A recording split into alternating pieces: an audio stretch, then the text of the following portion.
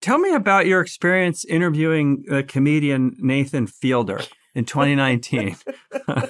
Have you ever been in an experience where you felt like the audience was like they were in on a joke against you? I feel like that's that like 4 or 5 times a day.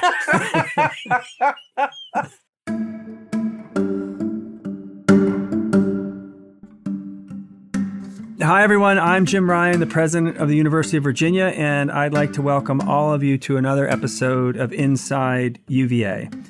This podcast is a chance for me to speak with some of the amazing people at the university and to learn more about what they do and who they are. My hope is that listeners will ultimately have a better understanding of how UVA works and a deeper appreciation of the remarkably talented and dedicated people who make UVA the institution it is.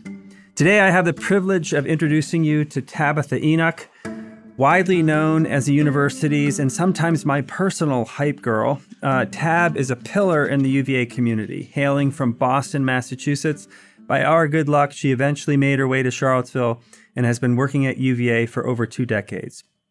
She's an associate dean of students and the beloved leader of orientation and new student programs. She was the recipient of the Algernon Sidney Sullivan Award in 2018, and all those who meet and know Tab know that she embodies the generous, altruistic ideals the award represents. She is the mother of a rising baseball star, a regular at Plaza Azteca, an avid podcast listener, and someone I'm truly grateful to call a friend. Tab, thank you so much for being here. Thank you so much for having me. I really do appreciate it. So you are, as I mentioned in the introduction, known by many, and I've heard you describe yourself as the university's unofficial hype girl. So how did you get that title, and what does the job entail? Well, I'm pretty sure it started with you. I didn't suggest it to you, did I? You didn't suggest it, but okay. I'm pretty sure it started with you. When you came on board, I started calling myself the unofficial university's hype girl because I wanted to be behind you, hyping you up as the new person on the scene. And then I sort of took that on the road at graduation, and then it became a thing in summer orientation. But I am pretty sure that started with your tenure as the president here. Well, I'm honored. Yes.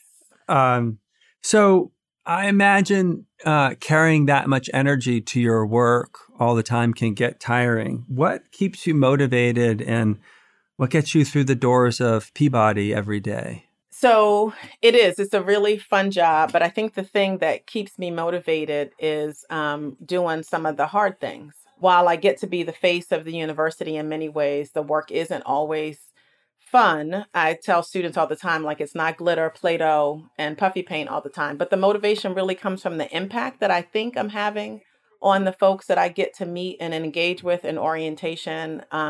It certainly comes from the impact that I feel like I know that others are having on me. I am so grateful to be in this community because it's such a learning laboratory for me. And so the motivation really comes from wondering, what am I going to get to learn today when I go into the halls of Peabody? Right. And I know that there are many more facets to Tab Enoch than unofficial hype girl. So talk a little bit about that. Who do you see when you're not on grounds? I think that when I'm home, people don't believe this. They think when I go home, there's party all the time. And that is not the case. I tell folks all the time that my job requires so much extroverted energy that when I'm not at work, I actually don't mind being home by myself alone. I enjoy actually being alone, doing a little bit of reading, watching TV, spending time with my son. So when I'm home, it is not what I think people anticipate that it is at my house. Home is a place to recharge in some ways. Indeed, right. Because I feel like, again, the work requires so much of who I am, which I'm glad to offer. Right. But certainly I need to recharge when I get home. Yeah. So you and I share something in common, that we were both first-generation college students. And I wonder if you can talk a little bit about your journey to and through college. And is it true that at one point you were thinking you wanted to be a lawyer? You do your research. I do. Yes, I did think that. But my path to college was somewhat similar to what I think I've heard you say about yours, which is even though I came from a first generation low income sort of working class family, because of the high school that I went to, it was never a question of if I was going to college. It was always like, what college are you going to? So Huh. I always had that in my mind. And where did you go to high school? I went to Boston Latin School. Oh, yeah. Yeah. Great So, school. yes. So because of where I went to high school, that was always the path. So it felt like it was pretty straight for me. And so when I got to Boston College, I thought that I knew. I thought that I was going to be a lawyer. And I happened to have a work study job in the Career Center. And so there was a woman there who took a really good interest in me. Her name is Janet Costa Bates. And she worked in the Career Center and really helped put me on my path into student affairs. Otherwise, I probably would have thought, oh, let me go to law school, because I only knew of certain careers. I Right. had no idea that student affairs was a lifelong career. It's so funny that you mentioned that, because I was talking to some people who work in the career advising office here at UVA, and I was telling them that exact story. Because when I grew up, I knew of 3, maybe 4 professions: law, Teacher. medicine, Yes. or you could be a priest. And that was it. Right. And so I got to the Career Center, and that opened up a whole new world for me. Yeah. Well, good for you and good for us. So I'm curious, I know you've done a lot of great work with first generation and lower income students here at UVA. And I'm wondering, how much of your own experience do you bring to that work? And what do you do to try to make sure that these students feel seen and welcome? Yeah, I can't shed my many identities. And so I do bring a lot of who I am to that work. I think Yeah. the biggest thing that I do, which I see you do also, which is I really try to make myself accessible and relatable to students, to all students, but specifically to our first generation lower income students. I think that community is really diverse. And so there's no one experience Right. that there is. And so I try to make room for all of that. We tell students in orientation that their stories really matter. And that is amplified for me for first generation college students, because I know what that is like. I know what it's like. I know how hard it is to not know when everybody else is so certain about all of the things on college campuses. And so I also know what the benefit is of having first generation college students on college campuses.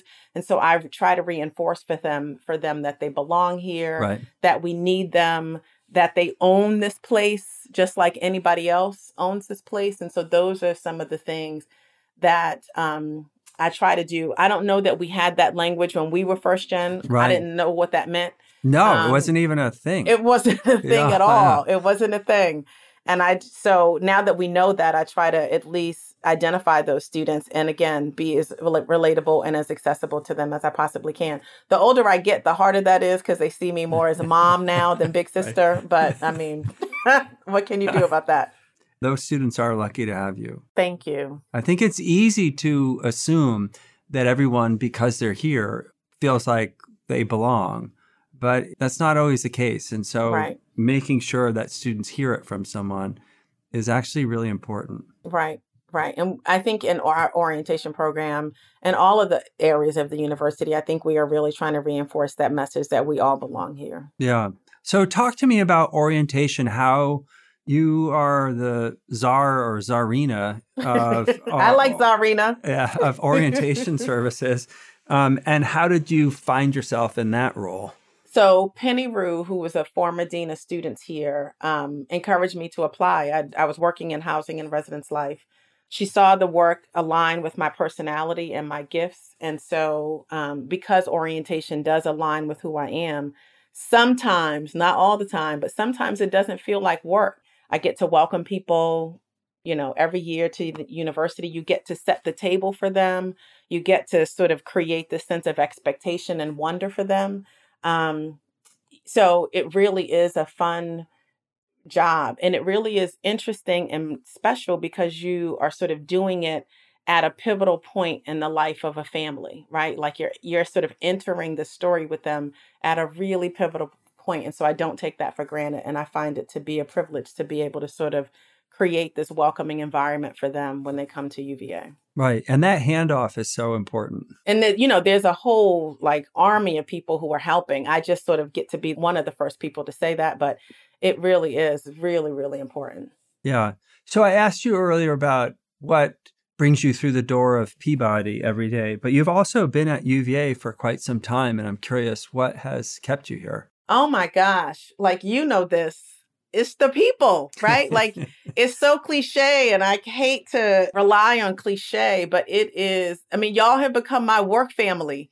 And the students that I get to connect with every year, the professionals that I engage with every day, all of the people that work here are just wonderful. And so that is really what keeps me here. It keeps me grounded. And it really is an important part of my experience. I feel like I grew up here. Well, I'm glad you're here. Thank you. Thank you. So I'm curious, who are some of your role models or mentors? So professionally, I always say this, Angela Davis, who was the person who hired me when I first got here in 1999, when I was 20-something years old, right? And I was so excited to come work for another Black woman. I had never had a Black supervisor before.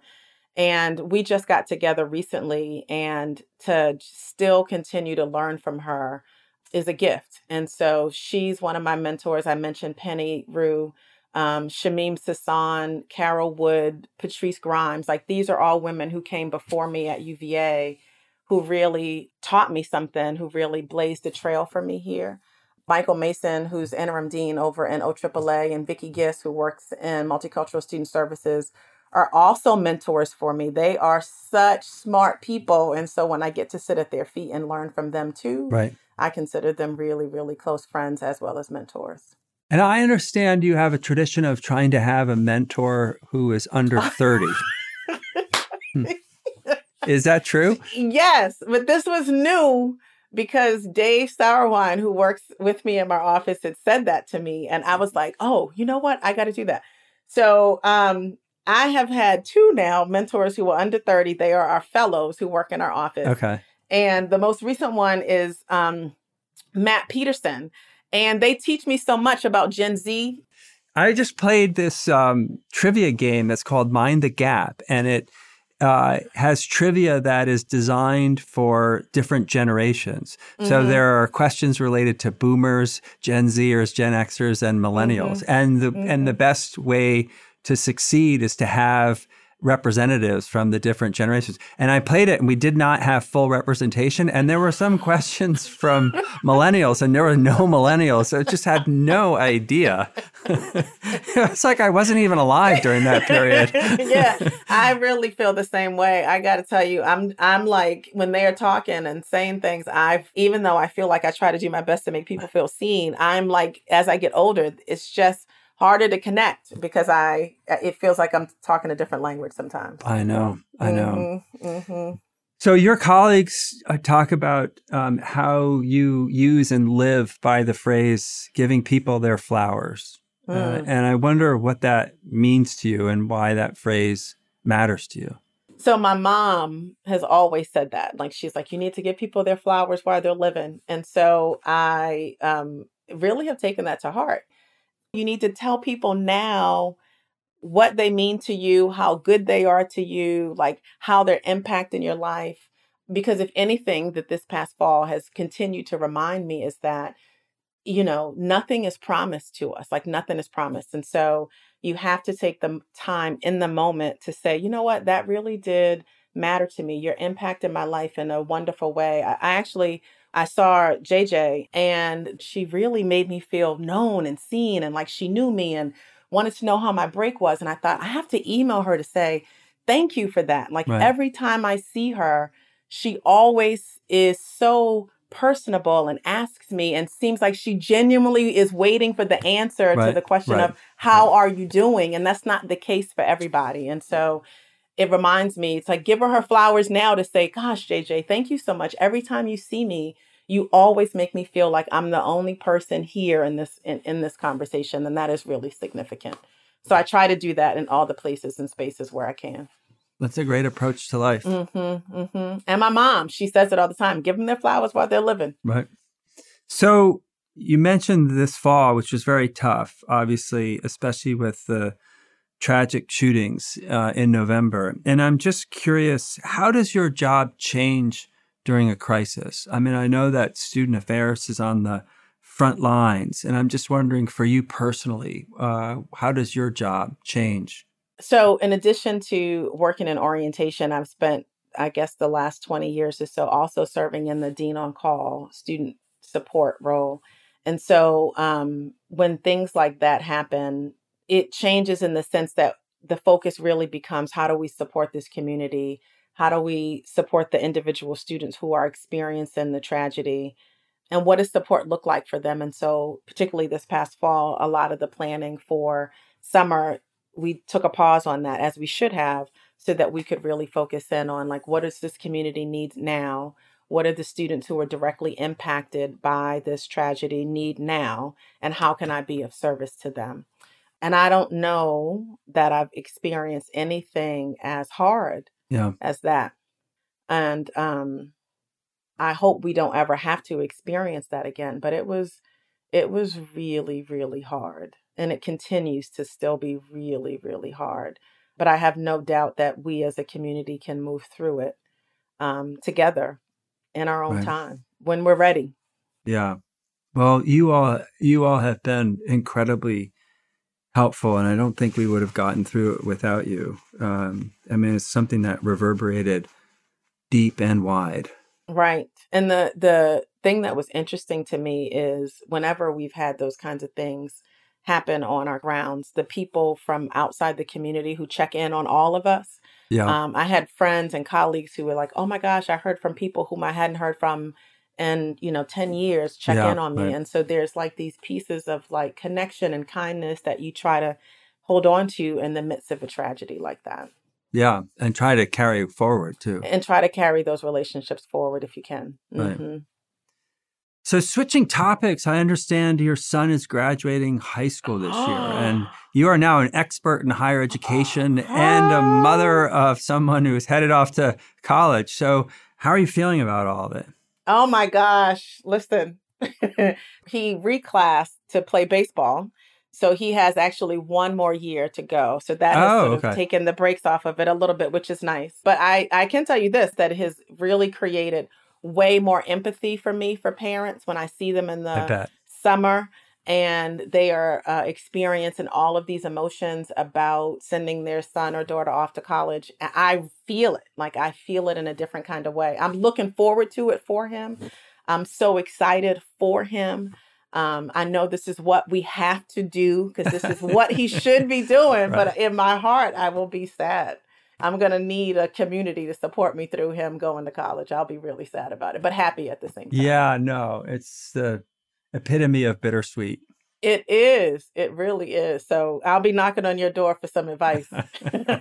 Well, we have our youngest is a junior in college. I mean, a junior in high school. In high school, yeah. Right. So she's our last to go to college. Yeah. So yeah. Well, we can bring each other boxes of tissues. That's what we will need. We will need that. Mm-hmm. So I also have heard that you and your son had a tradition of Black Cinema Sundays.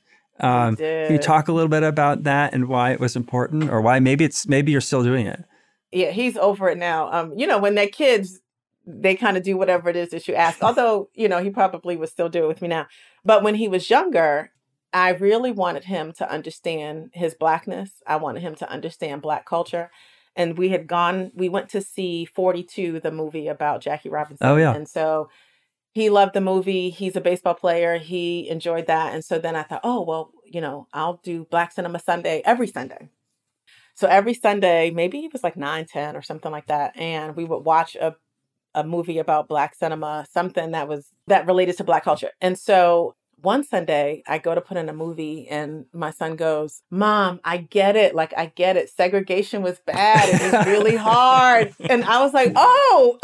And so I realized I probably was doing a little bit too much. And I had said to him, I was like, oh no, this movie right here is just about a little girl that wins a spelling bee. It was Akeelah and the Bee. Oh, yeah. And so then I decided to dial back on Black Cinema Sunday. Then I realized, okay, I need to let him create his own experiences. Right. But it was special for the moment that it lasted. And every now and again, he'll remind me about Black Cinema Sunday and ask to watch. Can we do that again?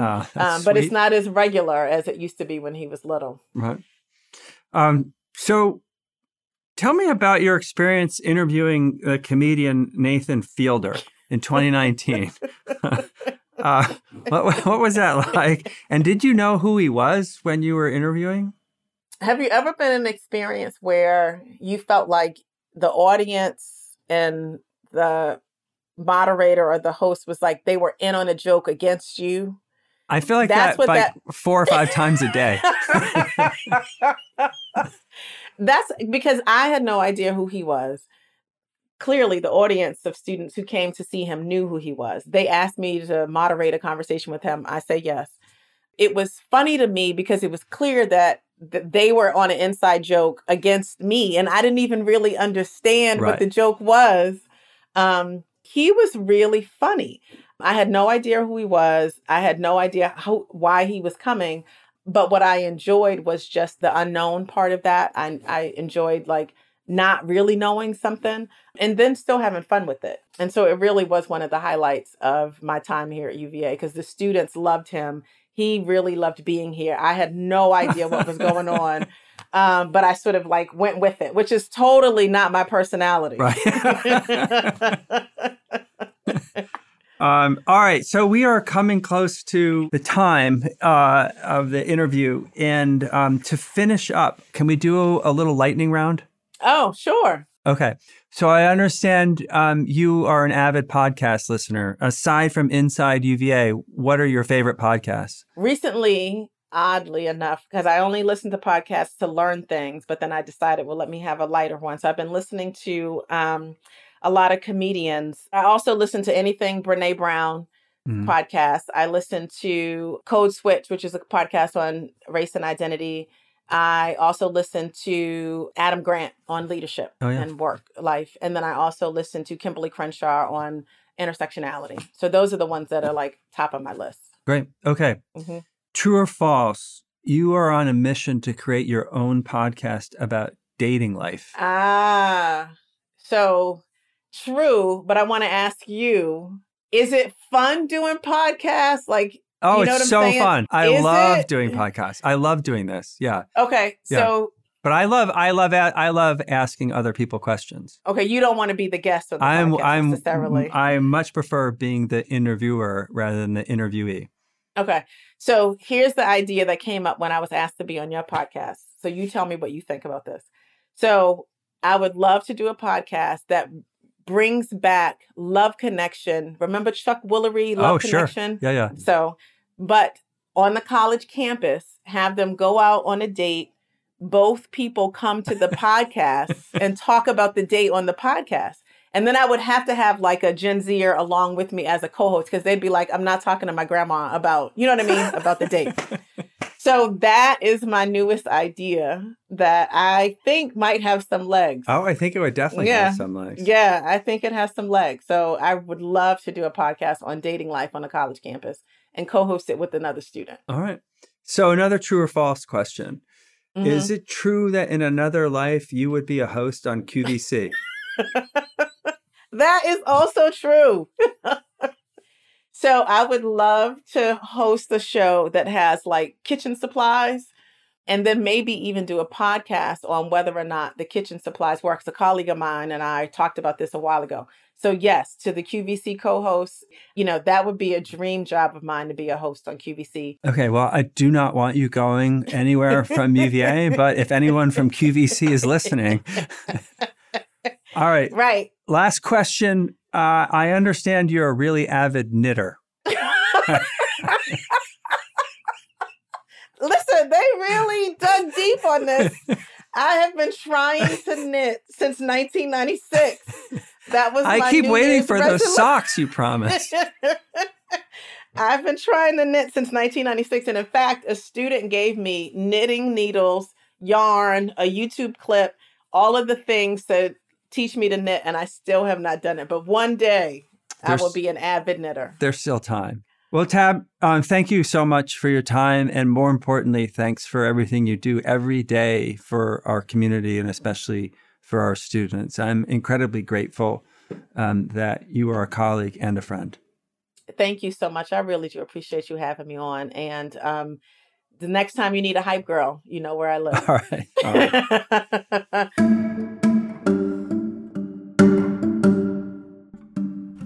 Inside UVA is a production of WTJU 91.1 FM and the Office of the President at the University of Virginia. Inside UVA is produced by Kaylee Obermeyer, Ariane Ballou, Mary Garner-McGee, and Matt Weber. We also want to thank Tab Enoch, Maria Jones, and McGregor McCants. Our music is Turning to You from Blue Dot Sessions. Listen and subscribe to Inside UVA and Apple Podcasts, Spotify, or wherever you get your podcasts. We'll be back soon with another conversation about the life of the university.